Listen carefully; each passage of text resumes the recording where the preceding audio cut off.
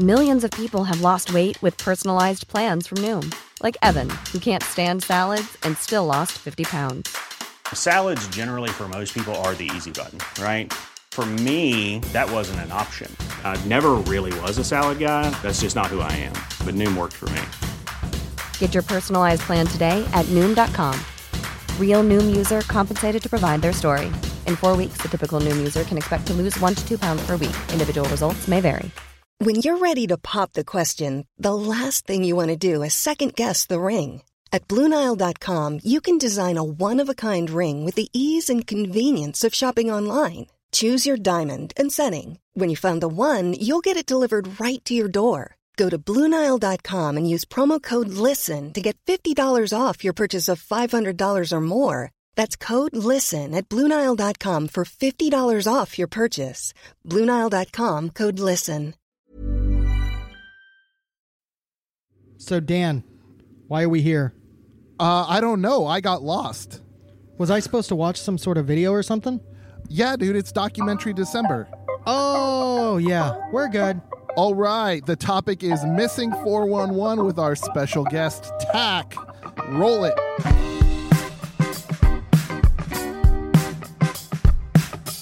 You are listening to the Beyond Terrestrial Podcast, your one-stop shop for the outstanding, the unconventional, and the downright strange. Strap in because the boys are about to take a wild ride. I'm Funk Master B, setting up that tea for the duo of Dumb Foolery. Your hosts, Dan and Lee. Of course I believe in aliens. I mean, in an infinitely growing universe, why would we be the only living species? Bigfoot, Nessie, all that stuff, it's gotta be real. How are we to say that we're the only ones? It's just ignorant. I think aliens are not only from other planets, but they're time travelers.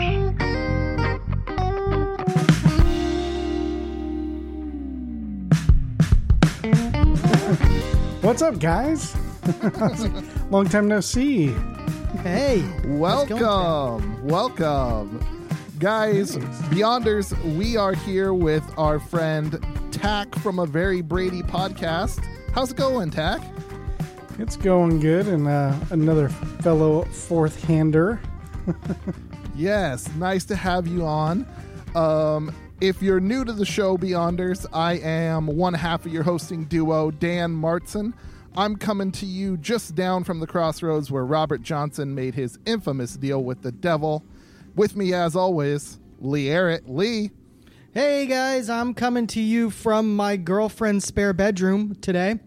I'm Lee Arrett, and the haunted barn is, well, I mean, I needed a break from our resident fun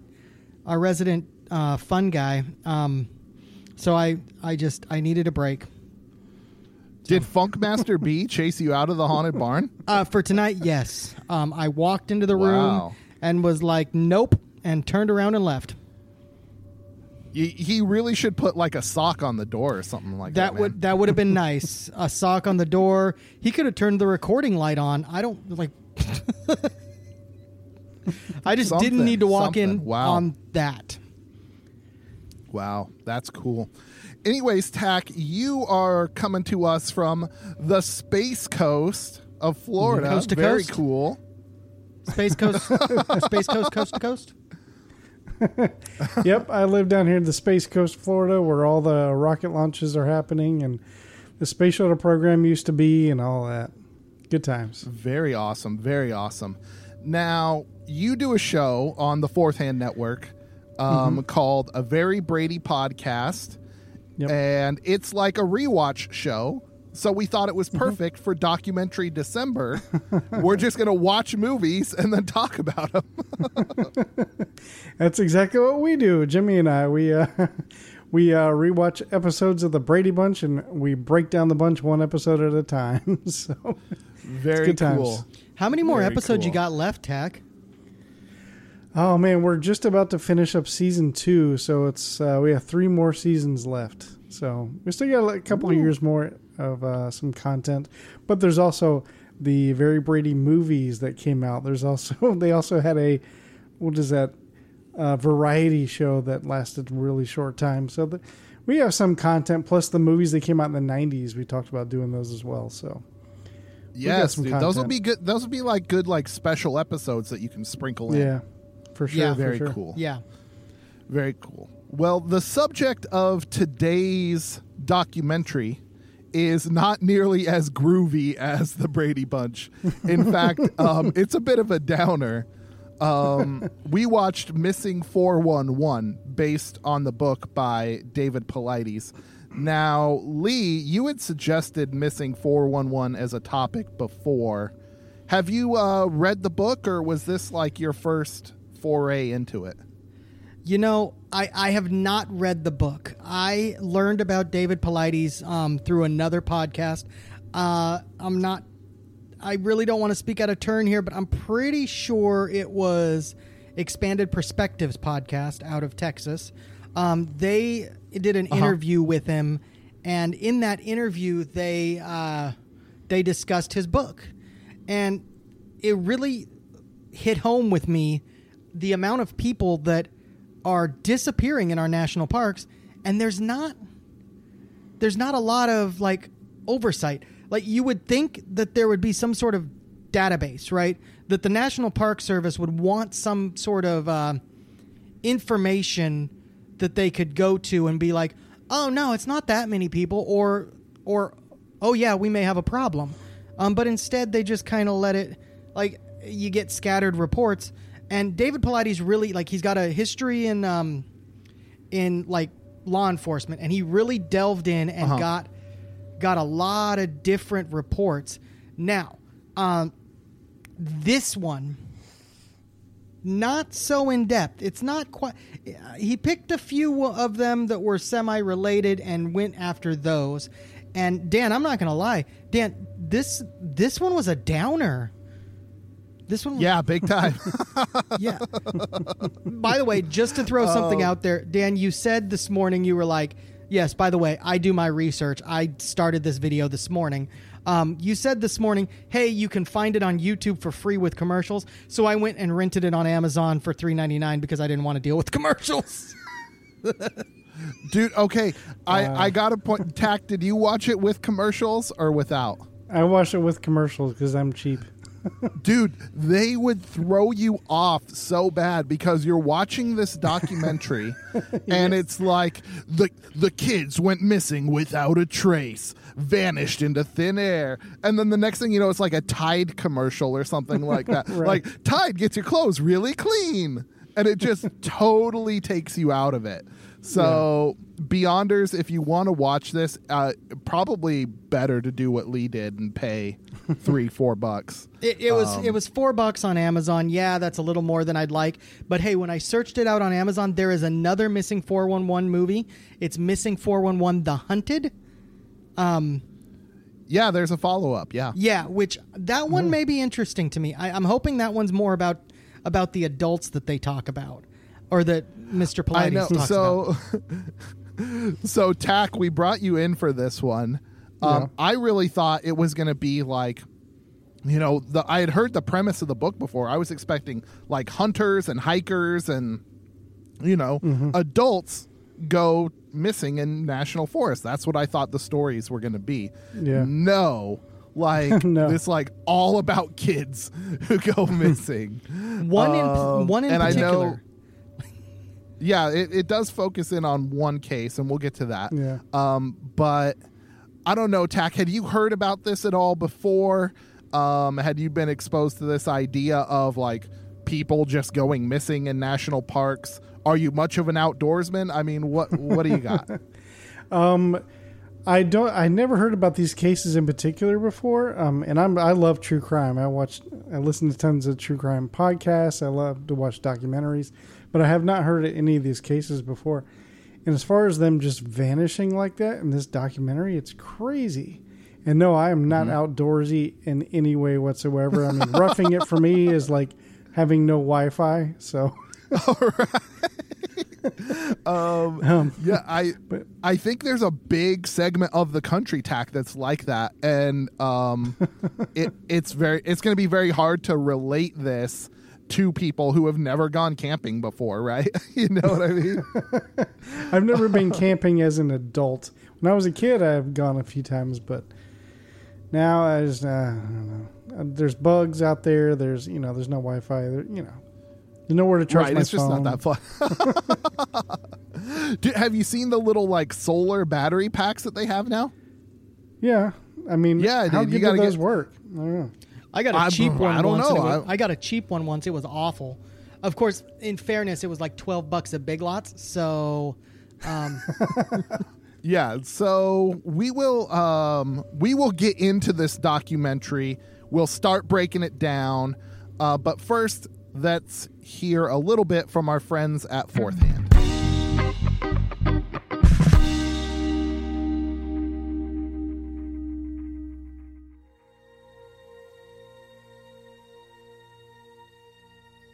Space, the final frontier. These are the voyages of the waste vessel, the Black Swirl. Its ongoing mission to explore strange news stories, to seek out new laughs and new absurdity, to boldly go where no sci-fi podcast has gone before. Welcome to Close Encounters of the Slurred Kind.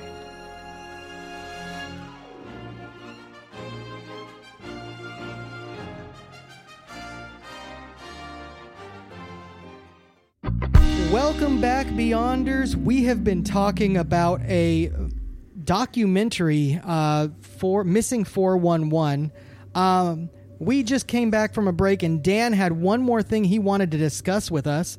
Dan, what do we need to talk about again? Like, there's one more thing that it's just slipping my mind. Yeah, so Lee, we watched a documentary. It was really good. The music in it was really good. We'll talk about all of this when we break it down. But it made me think of our friends over at Simple Equations Media in sunny Las Vegas, Nevada. They are a full-service audio-video production company. They can take an idea, like a book you've written, want to turn it into a documentary. They can walk you through pre-production. They can shoot it. They can do the post-production. They can do music, all kinds of stuff. If you're a garage band trying to do a music video, if you've got a big project for work, you're trying to break into film or TV, the guys over at Simple Equations Media have your back. They make us sound good, so, I mean, they can make you sound good. Yes, they do. They do a pretty good job, because half the time I just throw random shit at the wall and see what sticks. So, yeah, you don't say. All right. Well, now that we've got the business handled, Tack, let's get into Missing 411. Now, let's do this. And I was really serious when I was talking about like the music and stuff, because it starts with some opening credits. Did you notice this, Tack? The opening credits have gone away. That's not something that happens a lot anymore. Yeah, when it first came on, I was like, "Is this a movie? I thought this was a documentary." It's got the little miniatures. Yeah, the use of miniatures and stuff like that. I'm like, I thought maybe that was going to be an cool. ongoing theme. Yeah, I thought it was going to be an ongoing theme throughout the whole thing. Like whenever they were setting a scene, they would show like this miniature thing, but it was just in the intro. But it was a cool intro for a doc. Yeah, and the music very ominous. Lee, what kind of mood, what were you feeling when you were watching these miniatures set up in little camping scenes? You know, it was really strange, because you're right. Like, the little miniatures was kind of cute, right? And I was like, oh, look at that.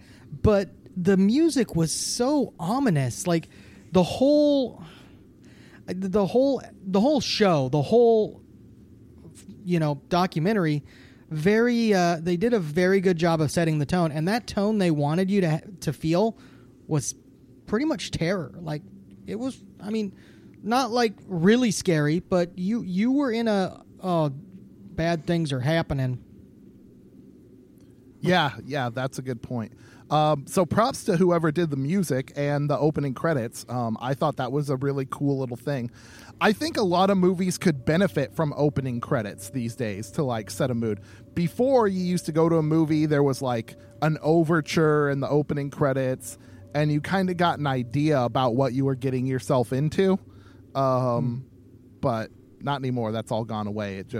Star Wars was one of the first ones to really do away with that, where it's just like, boom, the movie's happening.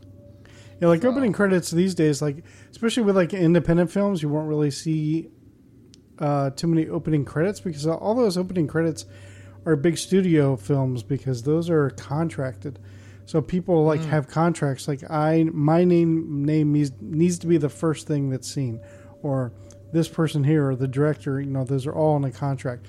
If I was to go out, which I do filmmaking as well, so if I go out and I shoot a short film, chances are mine probably won't have any opening credits in it, except like my logo in the beginning, and then stuff like that. But as far as like starring and all that, that won't be till the end. It's not really Well, plus they cost money, right? They cost not money me, because I do it all myself. So, you have to shoot some kind of B-roll, like these miniatures or whatever, and you have to put the music in, and you have to get it all set. I mean, that's not free. So for independent film, I could see why that would make a lot of sense.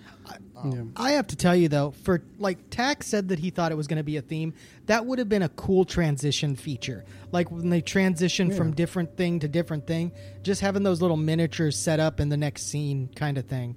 That'd be kind of cool. Oh yeah, maybe. Like, instead of the black. Well, we'll talk about the transitions and stuff. So let's get into like the meat of it, and then we'll talk about the transitions and stuff that happens. The documentary starts off in Idaho Falls, Idaho, which is actually around one of our listener bases. So that's pretty interesting. And the case they focus in on is the case of Dior Coons Jr. Little Dior went missing July 10th, 2015, from the Salmon Chalice National Forest near Ladore, Idaho. Ladore has a population of 105 people. That's on the sign that they show out there. I mean, it's small. It's out there in the wilderness. So, anyways, Dior Coons was camping with his father, Dior Sr., his fiancee, Jessica, her grandpa, Bob, and Bob's friend, Isaac. Now, the adults and little Dior... I know what you're laughing at. Yeah, Dior Sr. and his wife and little Dior had gone to town into Ladore to buy some feminine products, which TMI, but whatever. And they bought some candy and other supplies, right? They're camping. They come back, and Isaac and Bob had been out fishing in this tiny little creek, and they had caught a couple fish. And Dior Jr. and his wife were like, no way you caught fish in that tiny-ass creek. And he's like, well, I'll show you where we got them. They went out to go look at the fish in the creek, and little Dior was following them. And they said, well, you want to go back with Grandpa? Like, Grandpa's got the candy, whatever. The kid was like, yeah, no. The kid's like 2 years old. He turns around and goes back with his grandpa, and that's the last time anybody sees him. So it was pretty freaky. And they go into a lot more details about this case. But like, first take, Lee, you lived over in Idaho Falls, right? What was your just very first impression? That's really hard, Dan, and here's the reason why. I did live over there. I actually have had a fairly close relationship with a person that went to school with the two parents. Oh, really? So, yes. So for me, I've known about this story since it came out. And I've known a lot of the details since it came out. So if you're asking me first impression from the show, I'm having a really hard time because from the movie. It was clouded very heavily from my overall impression of the case previously. But all right, so you came in with a lot of bias, is what you're saying already. Yeah, I hate to say it, but I did come in with a lot of bias. So I'll leave. All right, I'll leave the first impression to Tack. Let's get Tack's take. What do you think, man? Are you asking me what do I think happened? Well, just what was your first impression of the case? They pretty much lay out what happened. The kid goes missing. Like what struck you early on about this? Well, one thing that really shocked me is like Grandpa. All right, like he said, he took his eye off him for, what do you say, 10 minutes off a 2-year-old? Yeah, that is. I mean, if you have kids out there, you can't take your eyes off of a 2-year-old for even like 1 minute. And then it seems like he just didn't really care. He kept referring to the child as the kid through the whole thing. Like, I don't know, the kid did this, the kid did that, you know. Like he really didn't seem like he cared too much about, what is it, his great-grandchild? Yeah, it would have been his great-grandson, yeah. So, I don't know, that just seems shady to me. I don't know. I mean, yeah. But it's interesting for sure. I mean, it doesn't sound like the parents were involved or had anything to do with it. At first, you kind of think the buddy Isaac is kind of involved somehow just because he seems really shady. But I don't know if that was just the documentary just boosting that up and trying to get that in your head. I don't know. But well, the private investigator mentions at one point with Isaac that he did not participate in any of the search, refused to talk to anybody for the majority of the time. Yeah. That's shady. All right. Well, we're getting beyond our first impressions. I apologize. But yeah. So it's a crazy story, and I was actually living in southern Idaho when this happened. So this was like national news. We were probably, I don't know, like an hour and a half away from Idaho Falls. So yeah, that checks out. We heard a lot about it. Well, and probably much further away from Lador. Lador's way out there.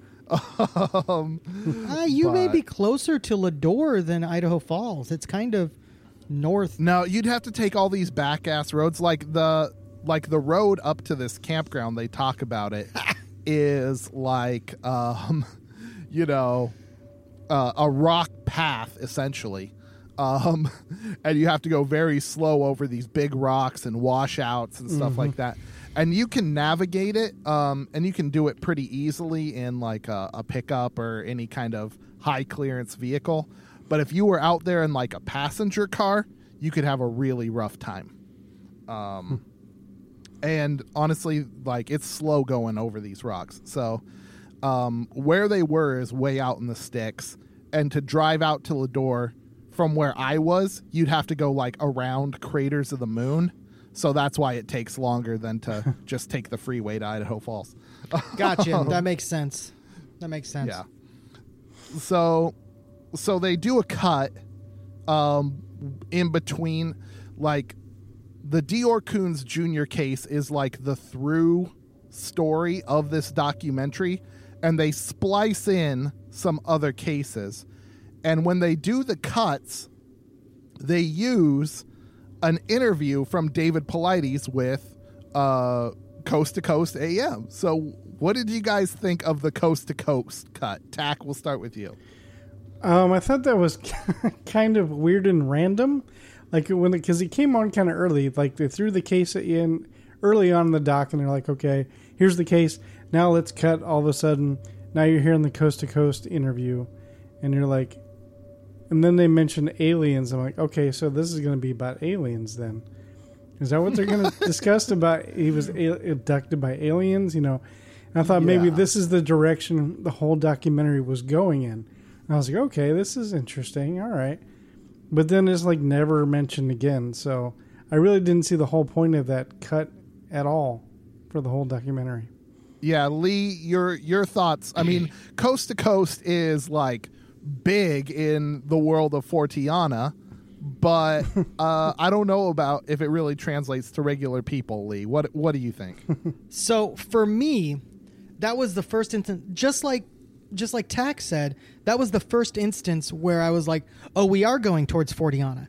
Because the way that I heard about David Paulides' book was that it tries to keep an open mind, and yes, it could be something Fortean, or it could be something more down to earth and real. So I thought that was like indicating, hey, we're gonna take this in a direction, right? And we're gonna guide this towards the, let's have some Fortean thought processes, but let's not. But then it doesn't like check out like that after that. Like that's really the only tease to Fortiana that happens at all. Yeah, I think there's an interview later on with a lady and some other suggestions that they do. But it just, for me, the coast-to-coast cut doesn't work because it almost takes away some of the legitimacy of the doc, right? If you're doing this show and you're like, people are going missing and it's very serious and there's something going on, but then you go to, like, George Norrie or Knapp or one of those guys, and you're like, hey, this could be aliens. Well, now people aren't going to connect the same way. That's fair. You know what I mean? Yeah. Like that's the difference between it being like a 60 Minutes sort of thing and a Kickstarter crowdfunded documentary in my mind. So the next case is the case of Bobby Bizup. He went missing. Now, again, these cases are supposed to be related, but this kid went missing August 15th, 1958. This is way, way before. From Rocky Mountain National Park, a place called Camp St. Malo, which was like a Catholic kids summer camp. One of the counselors went to go get Bobby, who was like hard of hearing, and had like these big old hearing aids in. The kid was out fishing in a creek. He went to get him, said, hey, it's dinner time. They were walking down the mountain back to the camp, and when the counselor turned around, the kid was gone. Mm-hmm. So very, very strange case. Lee, what did you think about this second case? It is a strange case. However, have either of you ever played Red Dead Redemption? I feel like Dan has. Tack, have you played Red Dead? Oh, yeah. Sure. Oh, okay. Yeah. I'm just making sure. You ever been attacked by a mountain lion in Red Dead Redemption out of effing nowhere? Yeah. Uh-huh. I don't think I actually have, but I know what happens. I got my ass whooped by a couple mountain lions, like just straight up out of nowhere. So anyway, I guess what I'm getting at is that was the feeling I kind of got with that one. It's a weird case, but the child is already not able to hear very well. He's been off alone for quite a little while. A camp counselor... from the reenactment, I'm assuming it's relatively accurate to the story. That camp counselor never comes within 20 feet of the child, right? So he just yells at the kid from a distance. Kid starts heading back. I hate to say this, mountain lion, realizing his food thing that he's been tracking, starting to get away and starting to go towards safety. Just grabs him and runs. Yeah, I mean, maybe. Tack, what did you think about this second case? Like, it ends up his body gets found way further up the mountain. When if the kid did get lost, all he had to do was really walk downhill to camp, following the well-defined trail. Yeah. So, what did you think about what happened and? Yeah, and this how one that was might have worked. This one was really weird, like how quickly it just disappeared. And I didn't really like the way they shot these reenactment scenes, because the way they shot it really made it look like the camp counselor was shady. Just of the shots like behind his head, and like they didn't really show his face, and the way he walks up to the kid and stops and lights a cigarette, it's like It made him look like he was about to like rape this boy. You know, I was like, what is happening? You know, and so, and then, you know, but then it was just like super innocent. It was like, hey, lunchtime. And they're like, okay, cool. And then he turns around and starts to head back and then looks back and the kid's gone. Like it's right. Weird. Well, like, I think 1958 is like pre-Surgeon General's warning, so like everyone just smoked. They all just thought that was okay. I think the kid was smoking too, and he was like trying to put a worm on his head. Well, the other thing that was strange, and maybe this is just me, typically if I call a kid like to me, like to go back for dinner or something, and I want to make sure they're coming back with me, I wait for them to catch up to me before I start walking away. Right. Yeah. Yeah. Like any normal person would. Right? Right. It seems like to me he calls the kid from down the trail. Mm-hmm. He sees the kid acknowledge him. He sees the kid start getting his fishing stuff together to come out. And then he just turns around and walks off without like waiting for the kid to catch up to him. And then what was it? I think it was years later they found like his hearing aids way up the mountain. Yeah, they found like tooth or something. Yeah. Oh, I think it was just the next year, the very next year at camp. Yeah. Some folks went up there and found his hearing aids. But I'm like, dude, once he's gone, you know, who knows how his remains could get spread, right? Yeah. Mm-hmm. So, like a year's time, they make it like he walked all the way up there, and that's where he finally died. I find that highly unlikely. So, I agree with that. Now, there's a story later on. We won't get into it yet, but that one's really strange because I get the feeling that did happen. Like that child just walked all over the fucking place. Yeah. Well, and this is a common theme amongst these cases, Tack. Like, it's always like their body was found here where people had already searched, or their body was found here, which is ways away. There's, I don't know. It's once a person's passed away, who knows what animals do? I mean, and especially if it was an animal in the first place. Right. I just feel I feel like mountain lions automatically go for the throat. That mountain lion just grabs him by the throat. He can't scream out because it's cutting off his airway or what have you. And then they just drags him up the mountain to eat. Yeah, have you guys seen that one video of the guy that fell into like a tiger cage and then he got pretty much eaten by a tiger? Mm-hmm. It's a really disturbing video. Did you see this video? I think it was like somewhere like in Indonesia or something. Sounds about right. Okay. Sorry. Well, this guy, like, not to go into too many gruesome details, but this guy falls into this tiger cage at a zoo, and they're all trying to get him out, but there's a tiger right in his face. And he's, like, just hovering down, crouched in a corner, trying to kind of keep the tiger away from him. But the tiger is almost playing with him a little bit.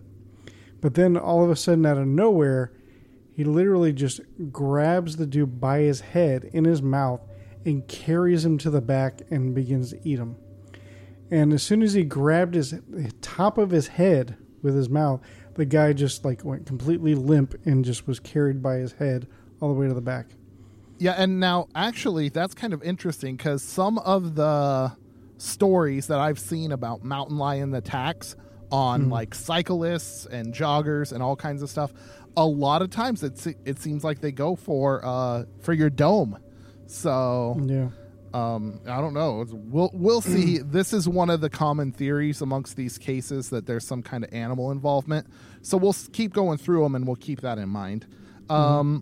So at this point, they introduce us to one other case and they cut back to Dior Coons Jr. and talk about the search efforts. They had 200 plus searchers out there by Lador. They had vehicles. They had guys on horseback. They had a helicopter equipped with FLIR. I mean, they had tons of folks looking for this kid. And, of course, they suspected animal involvement. They even suspected potentially, like, eagles because this kid was small enough he could have been picked up by an eagle. So they were looking. Guys, if I have to go everything. violently, I want to be taken out by an eagle like that. Like, I mean, I guess they'd have to be Lord of the Rings eagles at this point, but still, like, Yeah, I mean, It is pretty American and badass. right. So yeah, like they talked about animal involvement and what could potentially take him, you know, a bear, a mountain lion, an eagle. The creek was a big object of their investigations. There were a lot of little trees and snags all through this creek. So if he had fallen in and got swept under, he gets stuck under a snag and drowned very easily. Even though it was a very small creek. yeah, I was gonna say I mean, I can see that he could possibly drown in the creek. I just don't see him being swept far away in that creek. Like, at least in the views that they gave us of it, it doesn't look like that would be possible. Like, he wouldn't move very far from where he landed. Tack, what do you think about the creek or the animals? Well, first of all, I think you guys are mispronouncing it. They pronounce it crick in the documentary. Yeah, that is true. It is okay. That's Not that yeah, I know that's very what true. the difference is, but I say creek. But you're right. Like in any of the creeks that they showed, none of them really looked that deep. Or I mean, it seems like you could walk through all of them. I mean, maybe I missed something, but Yeah, I mean, for a 2-year-old, maybe like you could see how a 2-year-old could fall and drown in just about any sure. amount of water, right? Yeah. yeah. But As I'm far as, saying like, swept losing away it, though? far. Like, that's where I'm... yeah. Yeah. I don't know. You're right. That's a very good point. Like, would it actually take him away? I'm not sure. So, of course, with some of the natural explanations that they were looking for, they were also looking for human involvement. And naturally, the people who they would suspect are the 4 adults who were there. So they interviewed the parents. In their recreation of this, they think the kid was maybe about 50 yards away from his dad and maybe out of sight for, like the grandpa said, for like 10 minutes. And then That's a disappeared. long time That is a very long time. for a Yeah. 2-year-old. Oh, Very you know long. what? That's a good point. We just took our daughter out last night. We went to dinner with some friends at one of those fancy malls, you know, where like people drive through and there's like little open spaces and fountains and stuff. You know how they have these malls these days. And we let her run around the fountain and stuff. Dude, this kid would have just taken off, right? If you stopped watching her for 2 minutes, she'd be around the corner and then who the hell knows? Right. And I think what's interesting about these cases is because they happen out in the woods, we don't suspect things. Like if this case happened in a town, everyone would say he was abducted. Right? So I wonder, like, how many of these cases of missing kids in town, are they all abductions or, you know, is there something else going on? Because you can't tell me what's happening to these kids out in the woods is exclusive to the woods. Like the same thing happens in town, I'm sure. Well, Yeah. Like some mountain man somewhere abducting Right. kids. Bigfoot, guys. Bigfoot. Big, He Oh, shit. I didn't even think about that. He I forgot pops about in that. from his interdimensional hideout, grabs the kid, takes him up the mountain, throws him out, says, "Find your way back home, kid." And then typically the kid dies. Sometimes they don't, but typically they do. I don't know, man. I don't know. It's just weird. Like I said, you see cases that happen in town all the time. Some kid goes missing. I just wonder about the kind of the rural urban disconnect in these stories. It kind of intrigues me. So now they're interviewing these parents. They're talking about how long the kid's out of sight. And this is the first suggestion that maybe his parents had been negligent. Lee, you came in with some bias already. That's just like your quick thoughts. I don't know if it's full negligence. I do feel like if I had a 2-year-old, the last thing I would do would be, hey, go back to your grandpa if grandpa is out of sight of me. Uh-huh. Unless I can see the grandpa that I'm sending the child to, I would not be sending the child to that grandpa until I knew where the grandpa was specifically. Well, I do want to point out one thing, Lee. You can see the picnic table in the campsite from where they were down at the creek. Mm-hmm. That's so fair. It's like it is a little ways away, but it's really not that far away. So it's I don't know about the negligence. I couldn't say. But that's something they put into our mind when they go to the next story, which is actually, I think, the saddest story in the documentary. For sure. It's is that Crater Jared. Lake? No. This was the Jared Atadero. He went missing October 22nd, 1999, in near the Comanche Peak Wilderness. He was only 3 years old. Now, his family worked at the Padre Canyon Resort, which seems like a cool kind of gig, you know? You got campers going by, you're out near the woods. Yeah, you're running the store all day, but, it's in a cool little spot. And his dad, Alan, had let him go with a church singles group. He let his sister and Jared go with this church singles group. They were supposed to go to a fish hatchery, but instead they actually went further up the road to the Big South Trail, to the trailhead there. And they started taking a walk up along the river. And as they walk, they start to spread out. This is something anyone who's been on a hike will tell you, you know, if you go with a big group, people start to spread out. Jared was like way ahead because he's 3 years old and loaded up with energy. And there was someone from the church group kind of up there with him, but he ran up out of sight. And after a few minutes, she was like, I haven't seen the kid. And that was it.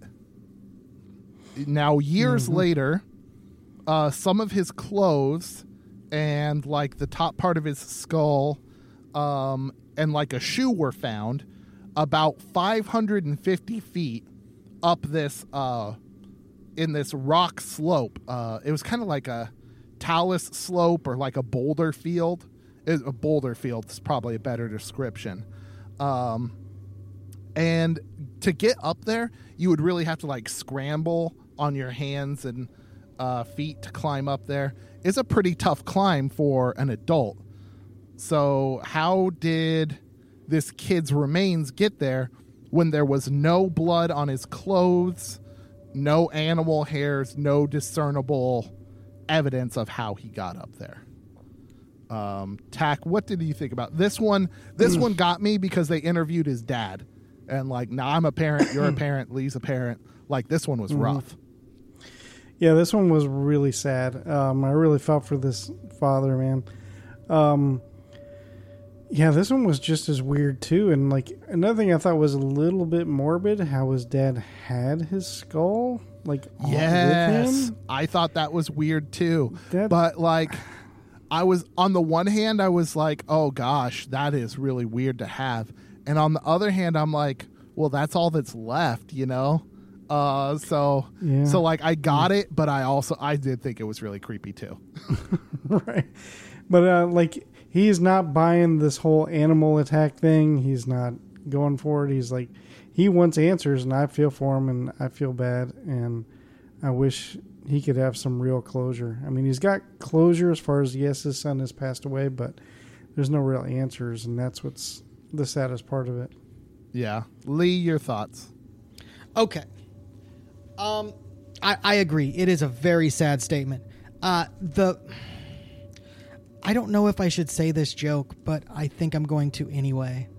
Dan, I really thought you were going somewhere very morbid with that last, like, little bit where you were like, you know, one part of me's like, wow, that's really morbid. But then another part of me is like, and I thought you were going to say that would make a great candy jar. Oh, I'm so that's terrible. I deserve to be Okay. Oh man. Man, I'm Boo. sorry. I'm sorry, everybody. No, I hate to say it, but I go back again to my theory of what's going on. With the children, I don't know about adults necessarily, but I believe with children, in a lot of cases, it's some sort of animal attack, even if there's not as much evidence as you might think. From my experience with how, well, I guess it's not really experience, but from my days of watching Animal Planet, big cats tend to strangle to death, or that they don't quite eat them immediately. So did this child get picked up by a mountain lion yet again and taken up the mountain? I think possibly. And I hate to be that person, but the blood is concerning. And I can't explain the blood, but there's where I fall. So Lee, I'm kind of with you. Like, it would make sense. The way a lot of big cats hunt is they will kill something, and then a lot of times they take it someplace to bury it, or take it someplace to eat safely. Like jaguars will climb a tree. And like I said, they will mountain lions will like bury a kill so they can come back to it later. So if they're scared off, or if they just eat enough that they're full and they're going to come back later, they'll bury a kill. But his clothes are found out in the open. The shoes are in a spot where they look absolutely pristine. It's like they've just been worn. I think what had happened is, in this boulder field, the shoe was in a spot where it was shady most of the time, so it didn't get sun bleached. So I think that might have been part of the factors there. But the no blood on the clothes is the weirdest part to me, Tack. I think that is, like, how would a kid, I Did wonder, they ever say they found the if shirt maybe, or jacket of this child? Sorry, I don't mean to interrupt. Yeah, he had the shirt. Yeah, he had the shirt. Okay, because I remember the pants, and with the pants, that was the little blue sweatpants, wasn't it? Yes. Mm-hmm. Yeah, with the pants, they were inside out, and it was like, well, a mountain lion wouldn't do this. Well, if a mountain lion's dragging you up the side of a mountain and your pants happen to catch on a rock, I could see that possibly happening that way. Yeah, I wonder. I honestly wonder if something happened. The kid got far enough ahead. People didn't see him. He climbed up there on his own and then fell, and then died of exposure. That could be possible too. I could see him potentially climbing up there on his own. I mean, he's 3 years old, but some kids climb like crazy. Dude, it's insane. Yeah, and I think the documentary does a little bit of a disservice to how crazy kids can be when they get going off on their own. Tack, I mean, you've seen kids, like, they have, some of them have energy all day. Mm-hmm. For sure. Yeah, I don't know. This one was it was a mystery. I'm not sure if I buy the animal one either, so I don't know. I think this one is the best case. Well, this one and one of the really old ones are some of the best cases for some kind of supernatural intervention, because there's just really no answer. But again, I think this is like a human thing to try and fill in the answer, right? We don't know what happened, so it must be something we don't understand. Very like God of the gaps sort of thing. Just plug it in with whatever you believe in. Interdimensional theories, aliens, whatever. So who knows? It's a weird one. So we will cut back to Idaho Falls and more missing 411 cases after this quick break.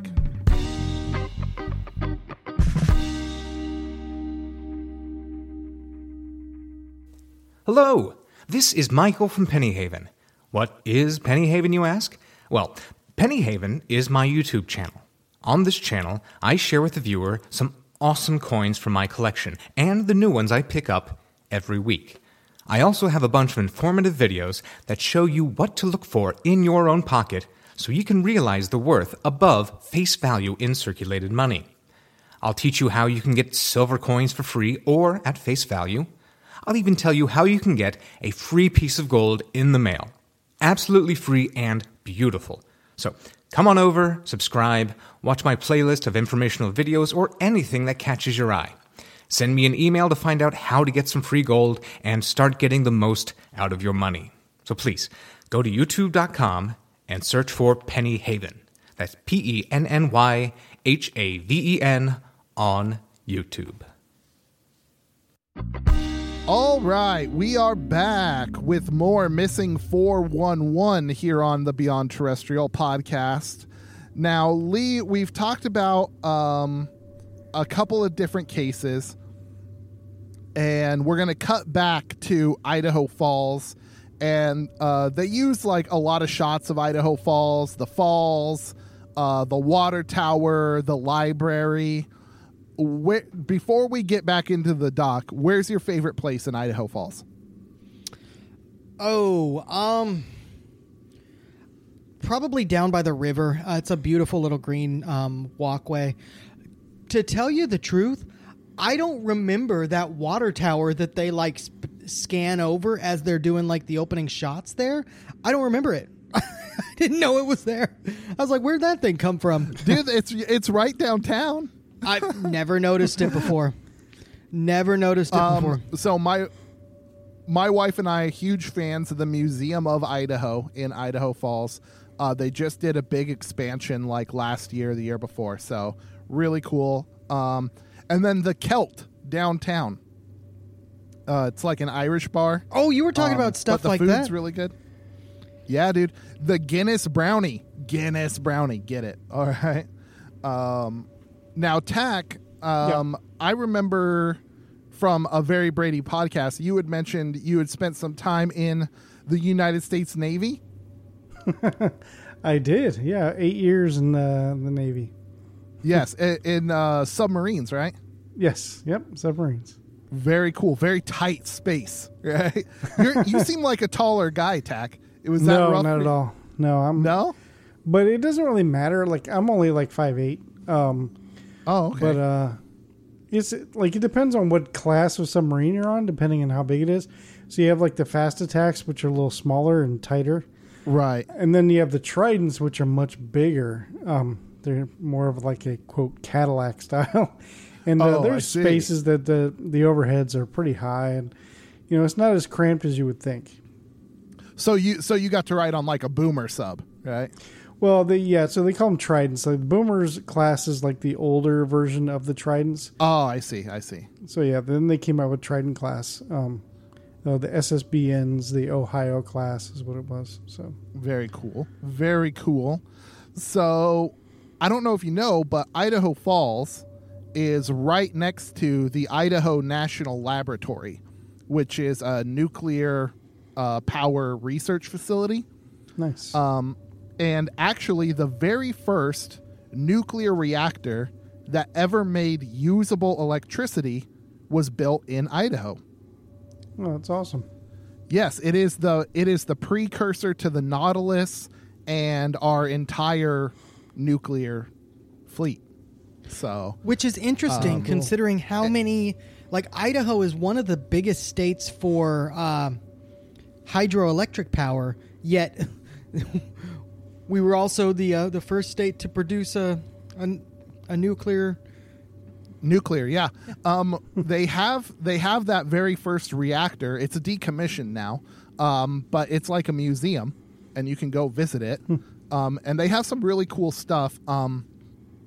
Outside, they have these giant jet engines. They tried to make nuclear-powered jet engines in the 50s, and that's not a good idea for a lot of reasons. But the idea was like a submarine, you could have a bomber that could just fly continuously and always be ready to drop its nukes. Right. But planes crash a lot more than submarines sink. So it was a poor choice. They didn't go through with that. But this nuclear reactor that they built, it's like experimental breeder reactor number 1.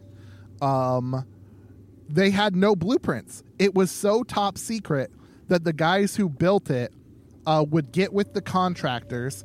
If they had to write something down, they'd do it on like a napkin or a piece of paper, and then they'd burn it.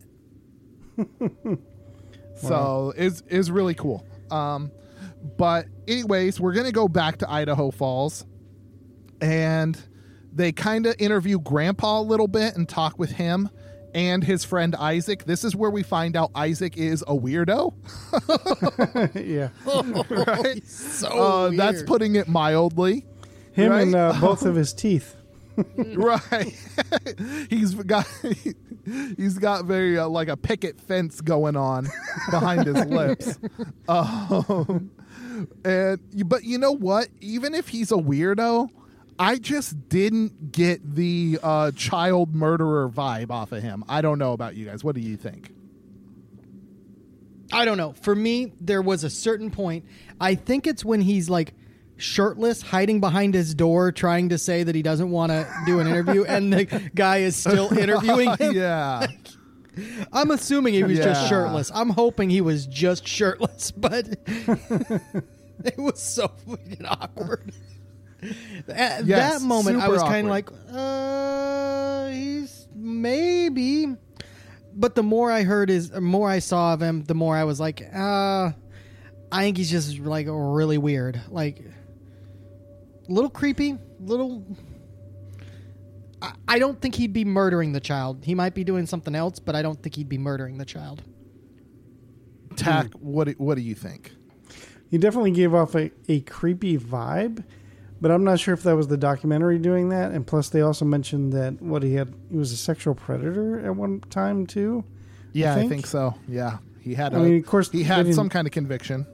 Yeah, they didn't say what, and there's like a huge spectrum when it comes to sexual predator. It could be anything from just saying something to raping children, and they're all kind of treated equally. So we don't really know what he did. Accidentally pee in front of a Girl Scout troop, and you're going to get labeled. Right. You have to register the rest of your life. Yeah. Yeah. Once you're on the list, you're on the list. Yeah. Mm-hmm. Hey, did you know? Fun fact about the list, by the way. I don't know if you guys knew this. Sorry to jump off topic real quick, but the woman that actually pushed for that registering list or registering sex offenders and all that kind of thing, the woman that started that whole movement actually now wants to retract it and wants to get rid of it now because there is no, it's all ones and zeros when it comes to these offenses. So just like you said, somebody could just be pissing somewhere and not realize what they're doing, are now registered sex offenders versus it's the same as the guy who raped 3 children. And there's like 10-year-olds that are registered sex offenders that are on this list, on their list now. And there needs to be more, I don't know. It's like a scarlet letter. There's no nuance to it. It's just boom out there. So yeah, it's weird. Isaac's a weirdo, but I think this is one of the points that they bring up where they're talking about Grandpa. His health is failing. His memory might not be all there. So when he says Dior was out of sight for 10 minutes, does he mean 10 minutes? Does he mean 2 minutes? Does he mean 20 minutes? Like, did he even know Dior was there? Yeah. He says he did. Like, I thought Grandpa was a lot shadier than Isaac was. Yeah, I think Grandpa's story is very, very thin. So, I don't know. Maybe it is something like the private investigator stated that he thought Grandpa went back inside the camper and wasn't watching the kid. And maybe he feels guilty about that and just doesn't want to say, I took my eyes off him and the kid walked off and it's my fault. Also, I didn't like how he kept referring to Dior as the kid. It just doesn't seem it doesn't seem right. I don't know. It's weird. Well, we cut from this case to the case of Samuel Belke, who went missing October 6th, 2006, pretty recently, in Crater Lake, Oregon. Now, this case, honestly, I think might be the most cut and dry of the ones that are presented. He was with his dad. They went to a overlook where you could see the lake on the road. He went across the road, ran up a hill, and wouldn't come back. His dad was like, come back. Went up to go get him. He had gone over that ridge, and they never saw him again. So they called out a search, and that night, 2 feet of snow fell at Crater Lake. And so that was it, and they never found him. But this gets to some of the points we had started to think about the National Park Service and its failures, about how maybe they were too slow to react, to call in the other authorities, and how there is no, how it seems like there is no overarching procedure, database, or knowledge of all of these cases that happen in the national parks. Lee, what did you think? Because this gets into kind of the meat of the book, of its themes. Yeah, so my initial thoughts on this is you're right. It's a pretty cut and dry case. Child went over the ridge, disappeared. Was he grabbed by something? Did he just fall down into like a crevice and not able to be found? Very cut and dry, in my opinion. Get covered up by snow during the night. Exactly. It was, even if the child had just ran off and they just couldn't find him because he was playing hide and seek, being like crazy, he would have still he would have disappeared overnight. So that to me gets me kind of like, that one was probably my biggest one, because that dad, like, literally that's exactly what happened. That child, as far as I was concerned, fell to his death. The national parks, that really links up with David Paulides' book. That's probably the closest link to what the book is trying to highlight. And the book is trying to highlight that there isn't a very good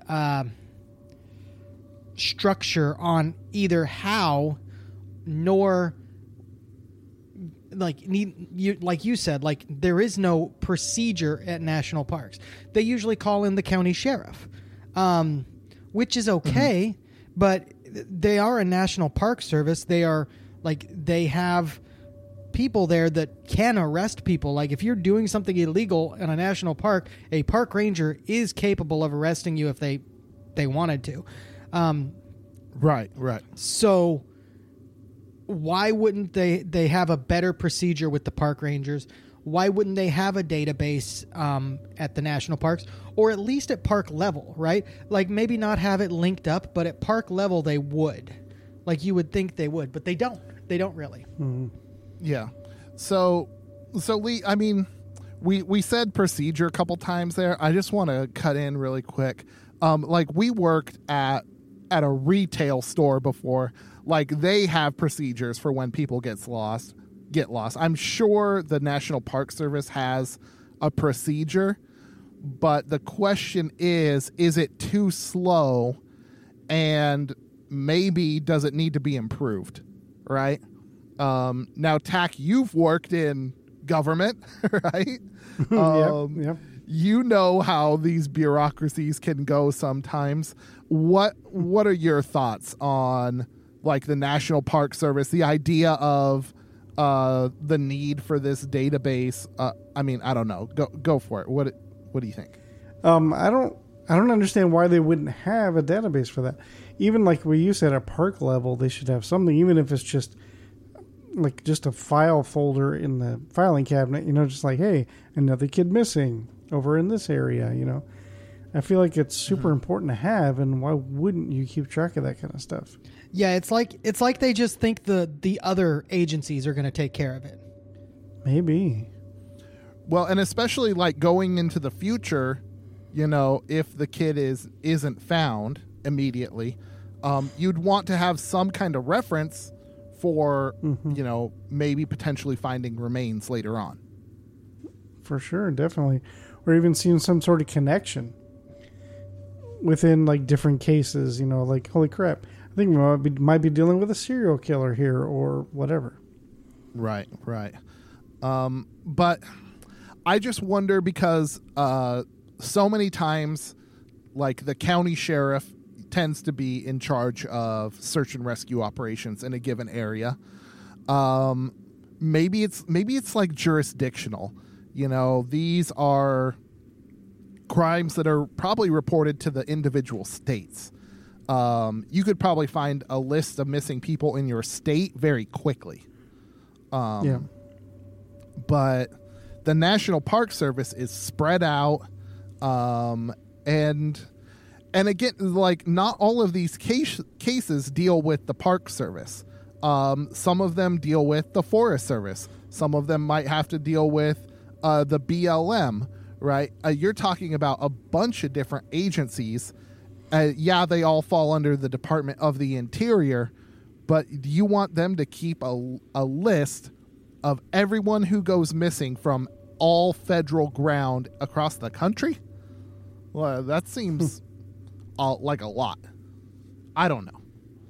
And it seems like they might not all be connected, right? You know, having an idea of who goes missing in your state, there might be some correlation there that you can try and figure out. But across such a broad area and such diverse terrain, I almost don't see how you could create any type of correlation there. Yeah. So I'm not sure about the value of the list. I don't know. When it comes to speeding up response and improving procedure, now that I could get behind, that would make some sense. Well, and that list would allow that. Like, you could they could basically speak with each other. Hey, this is what worked in this case. This is what worked in this case. This is information about something that happened earlier, 10 years ago in this same national park, that the county sheriff who is heading the investigation may find important. They may not know about that right offhand. And you say organizing that, okay, so it's all under the Department of Interior. Okay. I don't know if you know this, but I'm able to upload a file to a drive, and on that file it has information that you need, Dan, and you go on and you pull it off. So I'm not trying to sound like a smartass, but I feel like computer technology has made that much easier for them to do. It should not be that difficult for them to have a program to log this information. And have it be interagency. It doesn't need to be just like it doesn't need to be just related to national parks, but let's say the Department of Interior interagency information, or you know what I mean, crime information or something like that, or disappearance information. They could have that be interagency. They could give that access to the FBI. I think too many times government bureaucracy gets in the way of information getting to the people that need it in order to solve issues. So, sorry, I'm off my soapbox now. Yeah, let's move on, because this is like you could really get into the weeds about like government bureaucracy and the operation of these agencies and how they should communicate with one each other. Blah blah blah blah blah. All we know is there are clearly some issues, and fixing them might be more difficult than all of us think because we don't work in these agencies. So, but we cut back to the Dior Coons Jr. case, and Tack, this is where we get into the weeds, where like they start talking Facebook conspiracies and right. You know, the public perception of the parents, like, you know, because they didn't do enough interviews all of a sudden they're suspicious. And who the hell knows what random people put up on Facebook? I mean, you've seen social media these days, Tack. What did you think about this section, the Facebook response to the Dior Coons Jr. case? Well, I mean, it's not surprising because everybody's going to think automatically, well, the parents did it and they're murderers. And, we're all, we've all seen the Casey Anthony stuff. And just in the wake of that, people just now automatically assume the parents murdered their child and they're trying to cover it up, whether it was an accident or whatever. And I personally don't know. It seems like Lee knows a little bit more about this family than I would. Yeah, Lee, this might be a good time for your biases to come out in the Facebook conspiracy section. The Facebook conspiracy section. Yeah. The person that I knew or that I was in relation with honestly believed that the parents killed the child. Based off of her history with the family, she felt that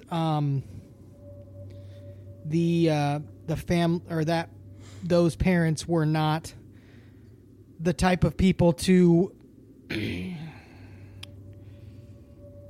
accept the fact that they're parents, I guess it would be. Oh, really? And I'm not venturing a guess at what I necessarily think, other than what I saw didn't seem typical. Just from the way they were reacting, even the way they were reacting in this, and maybe they were in this documentary, and maybe the documentary was trying to shade it one way, but just some of the things that were going on, in the documentary specifically talking about that, at one point, the friend of the family is talking and she gets interrupted in her interview by Dior, who's saying that Jess, the mother, is upset because they're doing an interview with the friend. And interrupts the whole thing and basically shuts the interview down. And for me, it just doesn't seem like somebody who was not hiding something would react, especially that way. Now, is there another reason? Did Grandpa make a mistake and now the family is trying to keep it as much in-house as possible? Maybe. I kind of like that explanation. Because of the way his granddaughter reacted. His granddaughter was mad because friends of the family were doing interviews with people, right? Uh-huh. And then after that situation, all of a sudden now they're doing interviews. Now, I don't know when the interviews occurred, so it could have been prior or after. But as far as chronologically in the story or in this documentary goes, you don't see the interview with the parents until after this interruption happens. So that could be the documentary leading us in a direction, but I tend to feel that they probably were then later willing to do the interview.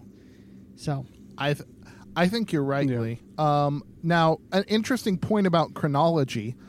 David Paulides' first Missing 411 books, because it's a whole series of books, came out in 2012.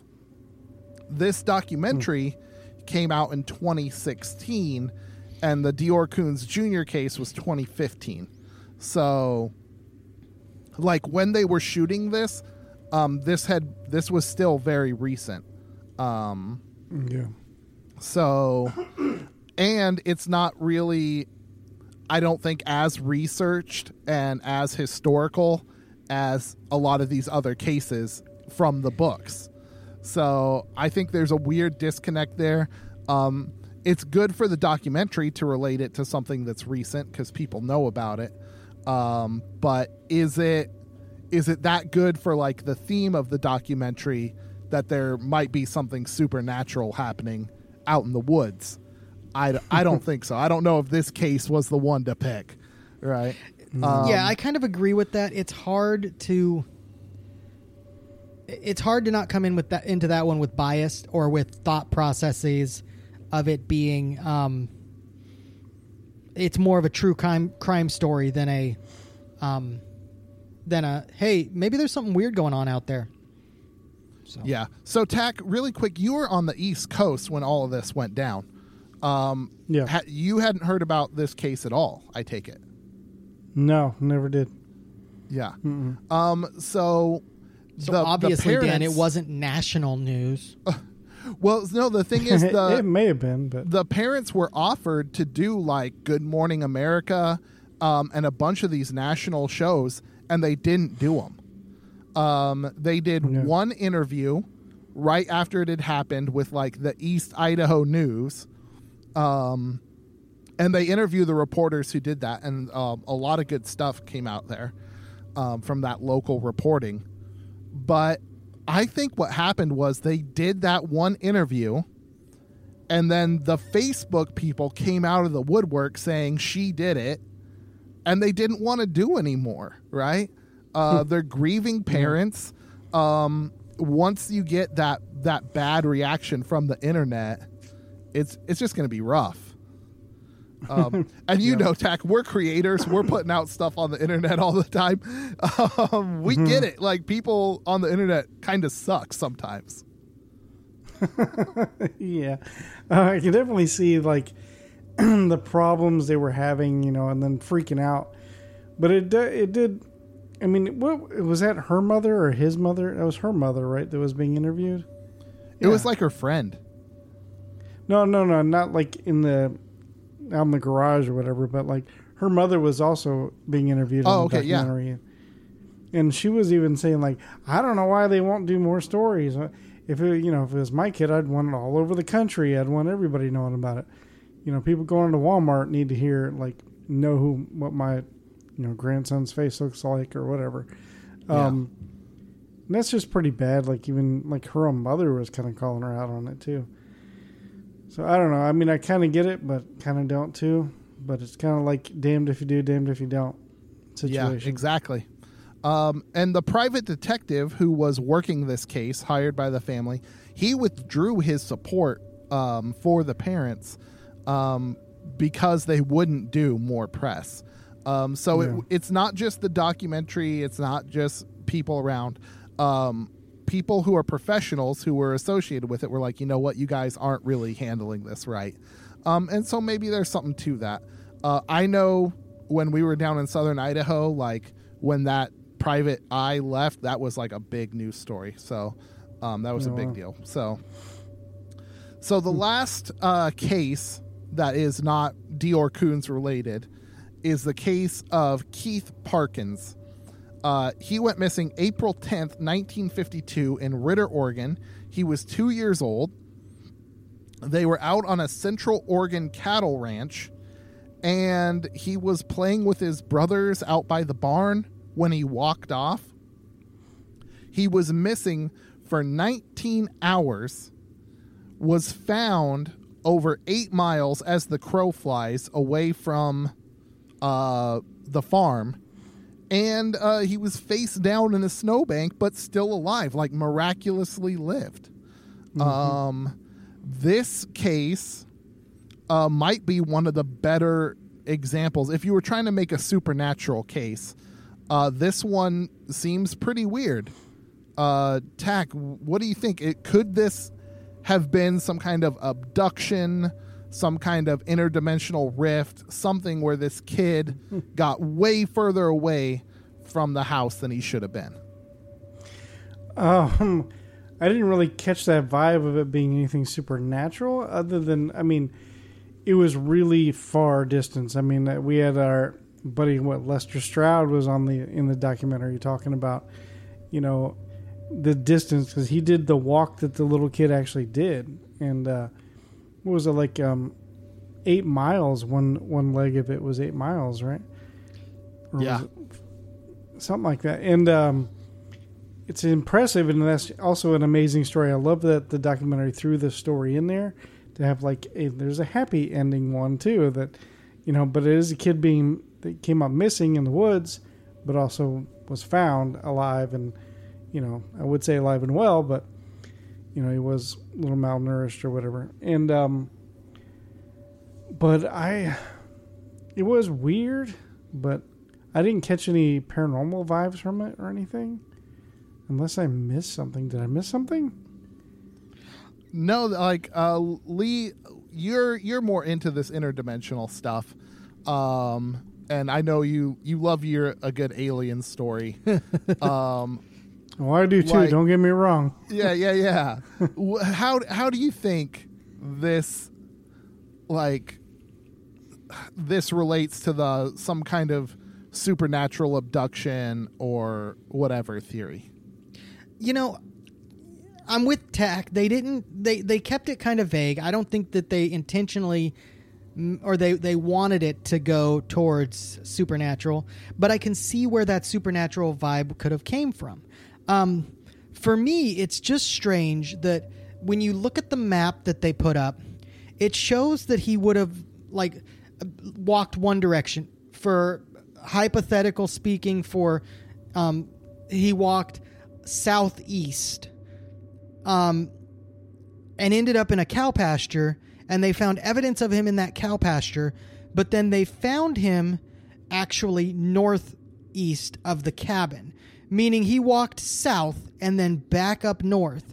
And that means he walked south a couple miles maybe, and then turned around and walked upright, or walked north. Yeah, I think in the map, Lee, it looks like he goes kind of like northeast at an angle and then due west, like down a river or something like that. But yeah, you're right. He switches directions. Yeah. Anyway, and he backtracks. And when they say it's 8 mile, like where he was found was 8 miles as the crow flies, that means he basically doglegged that. That's not an 8 mile. That's not an 8 mile walk. He walked 12, maybe 15 miles. Right, and you can't walk straight through the hills either. I mean, there's trees and valleys and ravines and all kinds of stuff up through there. Mm-hmm. So for me, that is kind of strange. Now, is that something supernatural? I don't know. Maybe, maybe not.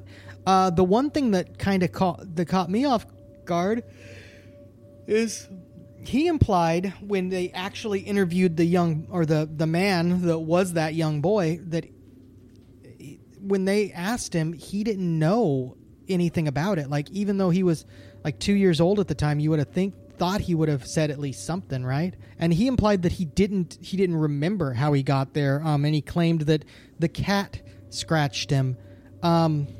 So that's a little weird. To me, it is a little strange, like how he would move. I mean, I guess 15 miles isn't a crazy number to move in 19 hours, but in the cold, in the dark, through barbed wire fences, because they found evidence of him like walking through a barbed wire fence. Mm-hmm. It seems a little strange to me. It really does seem a little strange. But did he walk it? So maybe. So Lee, I think this case is the best evidence for something supernatural and the best evidence to refute it, right? Because there is evidence like he was going through barbed wire fence. Like there's physical evidence of his motion around this area. And at one point he mentions... Sorry. What was that, Lee? Go ahead. At one point he mentions, the man mentions, I apparently took my hat and jacket off for whatever reason. Well, we know that hypothermia eventually gets you to a point where you feel like you're warm, so you take those layers off. This is a documented thing that occurs. So was he starting to succumb to hypothermia? Well, we know he was. He ended up with a little bit of frostbite. They found him barely alive, face down in the dirt. And I want to tell you, this was the best fake out they could have done, because at one point the mom says, we found him stiff and face down in the dirt 8 miles away. Do you know how, like, I was in like, my daughter was listening in and she's like, what happened to him? And I was explaining how this child died when they threw the curveball and was like, oh, he's still alive. He's still alive. Yeah, it was a good one. I liked it. Tax right. Like, thank goodness there was one where someone lived, right? Yes. Because the rest of the show had been such a downer. Yes. But it's weird because, like, the 2-year-old can't give any reason why he was out there. Like, I don't know. I would, like, so clearly he was walking, but why? We just don't understand any of this. So I think 2-year-old also can't give you a reason why he took a cookie when he wasn't supposed to either. Yeah, it's true. It's true. I mean, kids live in their own world. They really do. Maybe he was following a cat. Oh yeah, you know, it could have been completely in his mind, whatever it was. Yeah. It's really weird. I think that this case doesn't rule out the supernatural, but also you're like, well, clearly he's walking. You know, there's footprints, there's the barbed wire. Like, is it possible? I think, again, there's some theories about, like, how we as humans are equipped to be distance runners. And, like, we would run down our prey, and that's part of our evolution. So maybe, again, they're discounting how much these kids can do. I'm not sure. But we go to the last Idaho Falls Dior Coons section, and they interview the parents, right? What did you think about Dior Sr. and his fiance? I mean, they even went out to the campsite with her, and she showed us around what had happened. I mean, what did you get from all of that? Do you think it was mom and dad involved, or I don't know? I don't. I did at first because there's a lot of evidence that, well, not evidence, but they were saying how they weren't very good parents, or they weren't whatever. A lot of people were saying bad stuff about them. But watching them in the interview, I didn't get any weird vibes from them. I didn't get any bad, but at least not from him anyway. He seemed pretty legit and was like just determined to find his son and figure out, at least have some closure on this, which I was very disappointed, spoiler alert, that there was no ending to this, and it's a case that's still going on, which is sad. So I didn't get any weird vibes from him, and not really from her either, but I didn't get anything from him at all. He seemed like he was pretty innocent and wants closure. Yeah. Lee, we've already heard a little bit about your biases towards the case. Just what was your impression of the final interview? So I actually, like, that final interview changed my mind a little bit on the situation. I came into it pretty much convinced that the parents killed him. Coming out of it, I don't necessarily think that that's what happened. I came out of it thinking that the parents knew more than they were giving away, but I did not come out of it thinking that the parents were involved in the disappearance intentionally. And what I mean by that is because I saw a lot of eye shifting, not from Dior, but I saw a lot of eye shifting from Jess. And granted, that may mean nothing, but for me, it was her running through like the differences. There was certain moments when Dior was like, we know we're innocent, and we know that we will be cleared. Or that's the gist. And I could see her eyes just kind of darting all over the place a little bit. And for me, I don't believe that, I honestly believe that they know that they're not at fault. But I think they might have a decent idea of who is at fault. And I don't want to lead any implications, but I think that they either know that the grandfather messed up, or they know something more about what the grandfather did. And if he truly is on oxygen and losing his memory, starting to go a little senile, I have some experience with senile older men, and they can sometimes be violent for no true reason. And if that moment happened at the wrong time, he could have done something unintentionally, especially if he didn't feel the same connection to that or to Dior as the rest of the family. And from what Tack was saying, I don't think he felt that same connection. No. Yeah.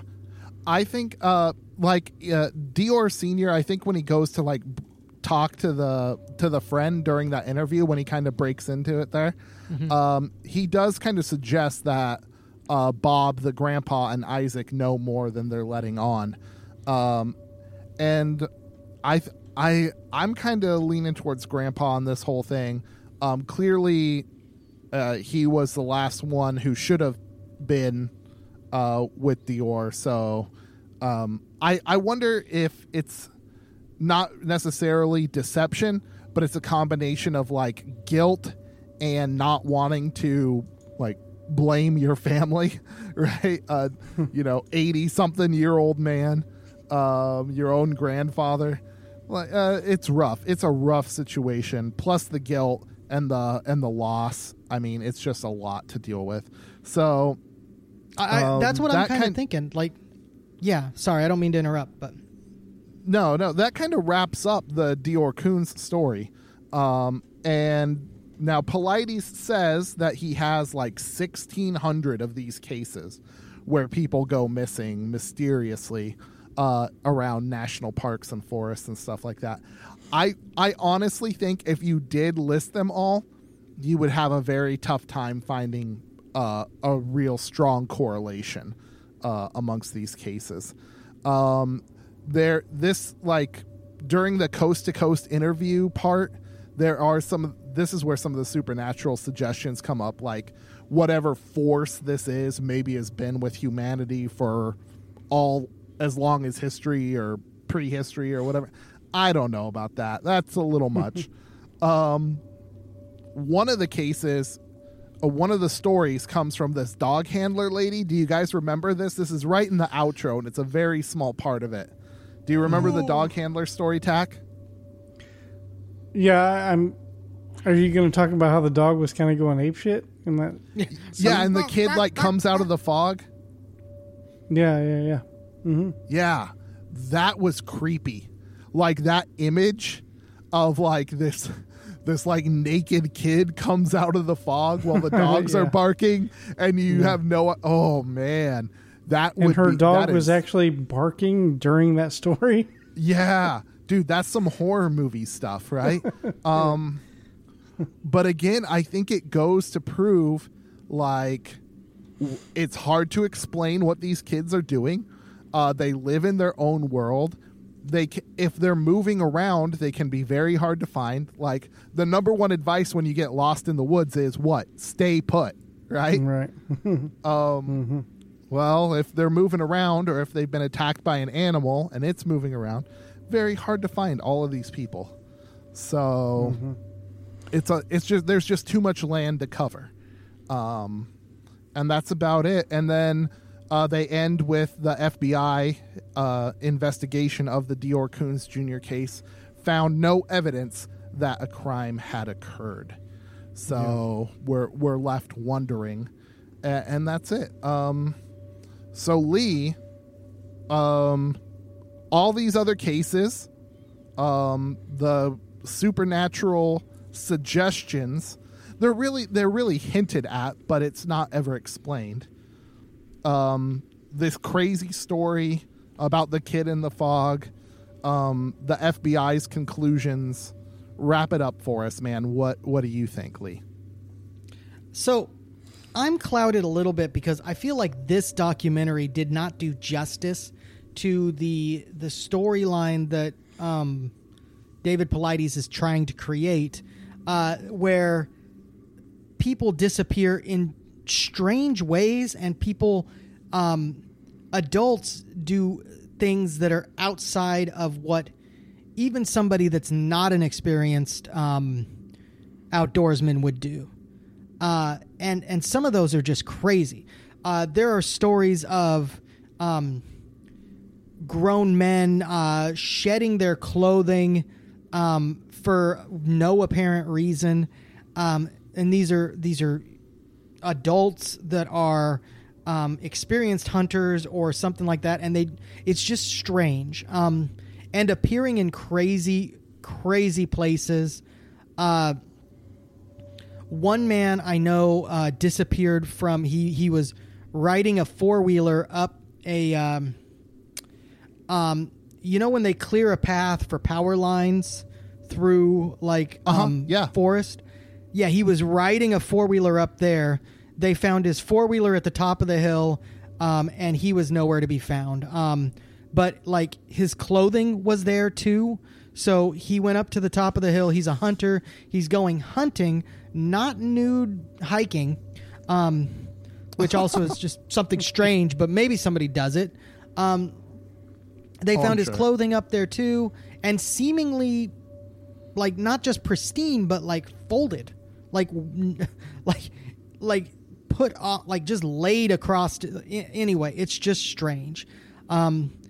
Those ones are the ones that entice me to like weird supernatural things, or like weird human beings being weird human beings, which I guess is possible, but just still kind of strange to me. Like, why would you go up into the middle of the woods, take off all your clothes, and wander around? Yeah. Why wouldn't you? Yeah. Tack. That's the best place to be naked, is out in the woods. No, it's not. You get thorns in your feet. You rub your junk against tree trunks. It hurts. Well, you're doing it wrong. Why would you rub your junk on tree trunks, you weirdo? Why wouldn't you? Okay. Tack's best answers have come at this moment. So Tack, you're our guest. You get the last word. What do you think? Wrap it up. Let's see. What do I think? Yeah, I think you guys are nailing it. I think Grandpa knows a lot more than what we're led to believe. And I don't know. I don't know.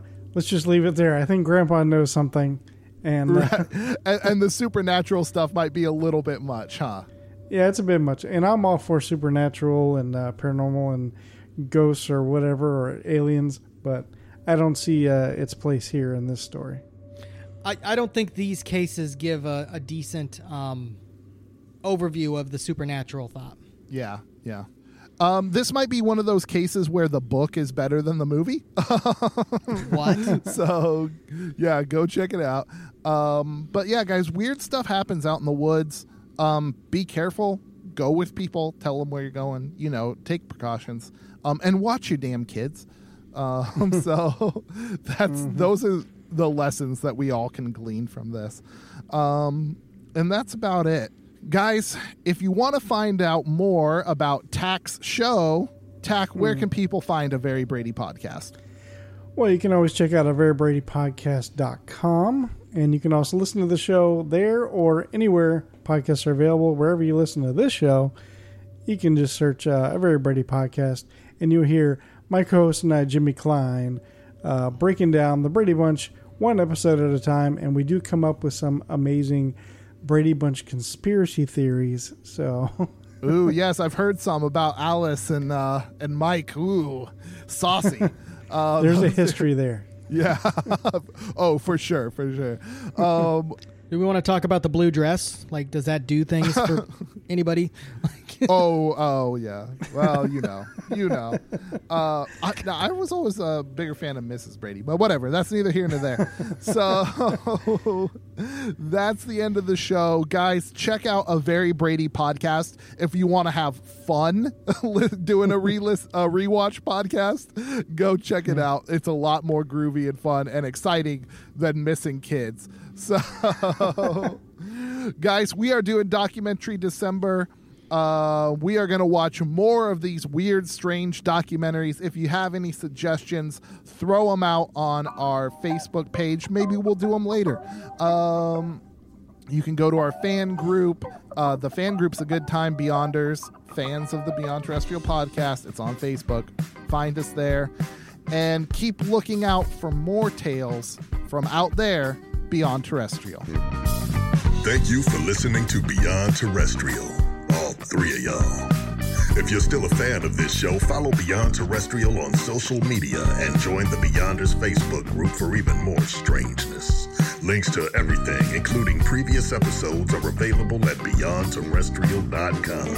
That's the place to go for stickers, merch, show swag, and our Patreon. Patrons get exclusive access to ad-free shows, giveaways, and the unedited after-show show. Anything you give to the show goes straight to Funk Master B's bachelor pad, which for now is also where these giant turkeys record this show. This show was edited by Simple Equations Media with music by Mike Root. Dan and Lee will be back next Tuesday with more from Beyond Terrestrial.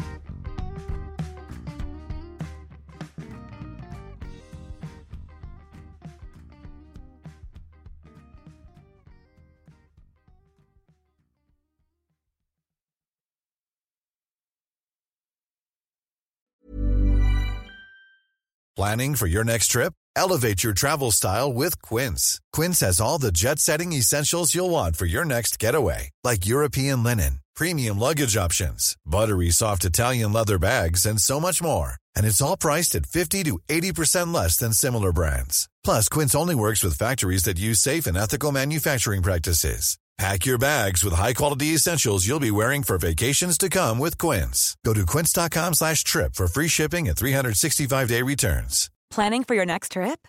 Elevate your travel style with Quince. Quince has all the jet-setting essentials you'll want for your next getaway, like European linen, premium luggage options, buttery soft Italian leather bags, and so much more. And is all priced at 50 to 80% less than similar brands. Plus, Quince only works with factories that use safe and ethical manufacturing practices. Pack your bags with high-quality essentials you'll be wearing for vacations to come with Quince. Go to quince.com/pack for free shipping and 365-day returns. Hi, I'm Daniel, founder of Pretty Litter. Cats and cat owners deserve better than any old-fashioned litter. That's why I teamed up with scientists and veterinarians to create Pretty Litter. Its innovative crystal formula has superior odor control and weighs up to 80% less than clay litter. Pretty Litter even monitors health by changing colors to help detect early signs of potential illness. It's the world's smartest kitty litter. Go to prettylitter.com and use code ACAST for 20% off your first order and a free cat toy. Terms and conditions apply. See site for details.